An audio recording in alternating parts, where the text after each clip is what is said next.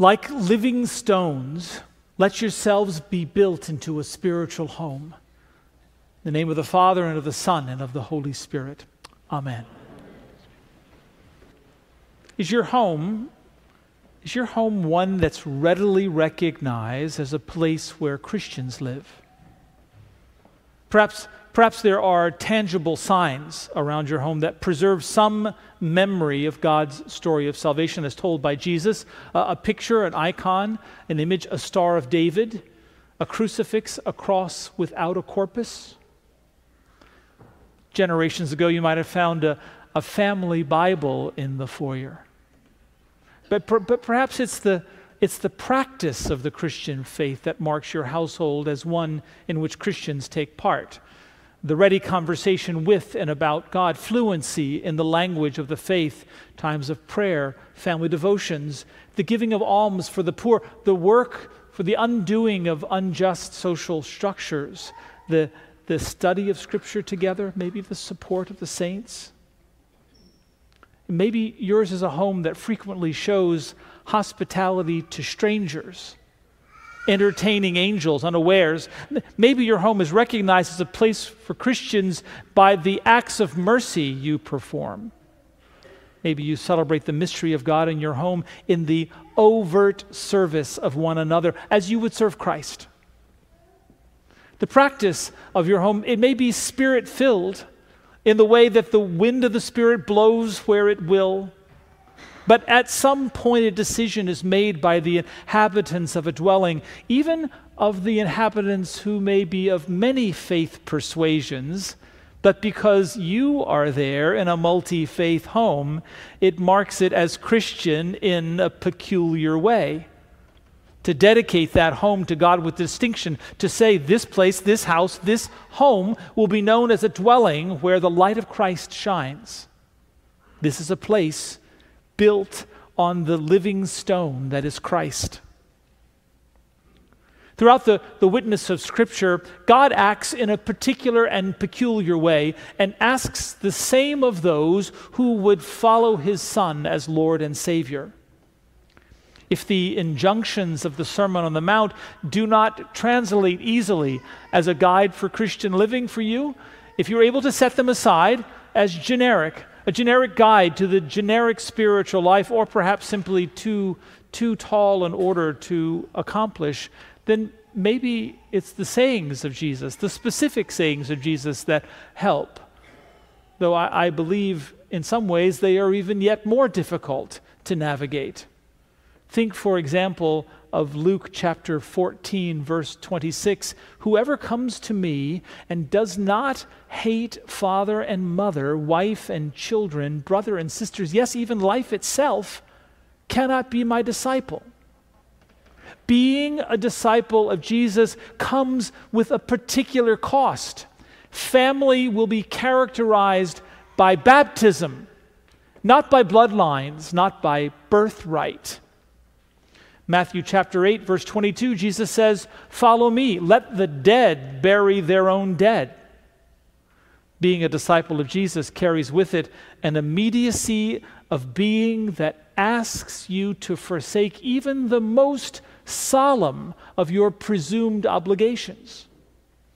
Later in that same chapter, Jesus says again, "Whoever does not carry the cross and follow me cannot be my disciple." Being a disciple of Jesus requires that you be prepared to lay down your life for a friend, for a spouse, for a neighbor, for a stranger. Luke chapter 14, verse 33, Jesus continues, "So therefore none of you can become my disciple if you do not give up all your possessions." Let's go. Now there's one. You cannot be my disciple. So being a disciple of Jesus carries with it a particular scandal, the recognition that this world is not your home. You walk as one, though on a journey, who wanders, ever dependent on God as your guide and as your sustenance. And then, as we heard last week with the example of Jesus as Good Shepherd, we hear we hear his voice and our hearts somehow are tuned to the recognition of God. So we set aside, in essence, all that is dear, all that is familiar, all that would protect us for the recognition of God. We tune our ears and our hearts to the voice of God. Now, in the verses leading up to the ones that were read today in the gospel lesson, Jesus has spoken of and experienced twice betrayal. Judas has betrayed our Lord at table with the disciples, and Peter, the one on whom Christ intends to build his church, has pledged his life to Jesus only to have his coming denial foretold. It's for good cause that Jesus continues his address and says, "Do not let your hearts be troubled." I hear that and I think, what can you possibly mean, Jesus? The world is coming apart for your disciples. The world is coming apart for us. Two of the disciples' intimates are proving unfaithful. Judgment seems certain. This is the hope of heaven. Christ's arrest is just around the corner. Everything is breaking apart. "You know where I'm going," says Jesus in response to my anxiety. There's only one other spot in all of the New Testament where Jesus speaks of his Father's house. That's John chapter 2. And when he does that, it's in reference to the temple.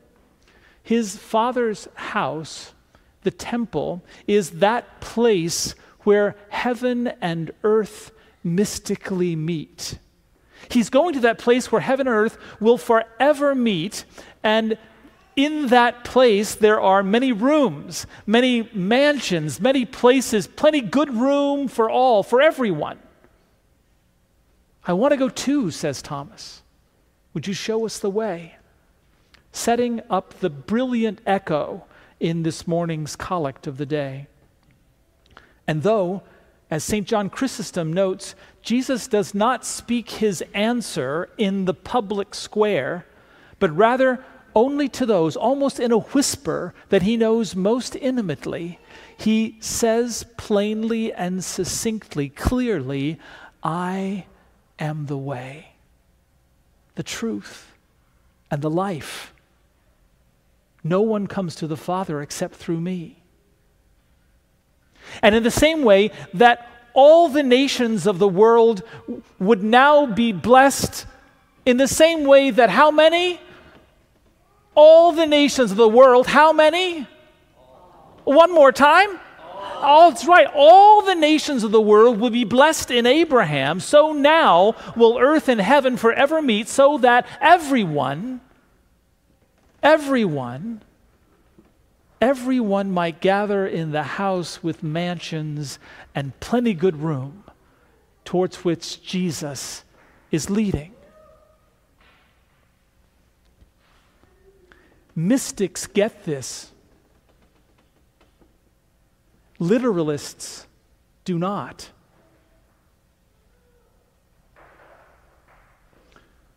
Thomas à Kempis, 15th century English cleric, ascetic, mystic, and martyr, he comments on these words of Jesus with great passion. He says, "Without the way, there is no going. Without the truth, there is no knowing. And without the life, there is no living."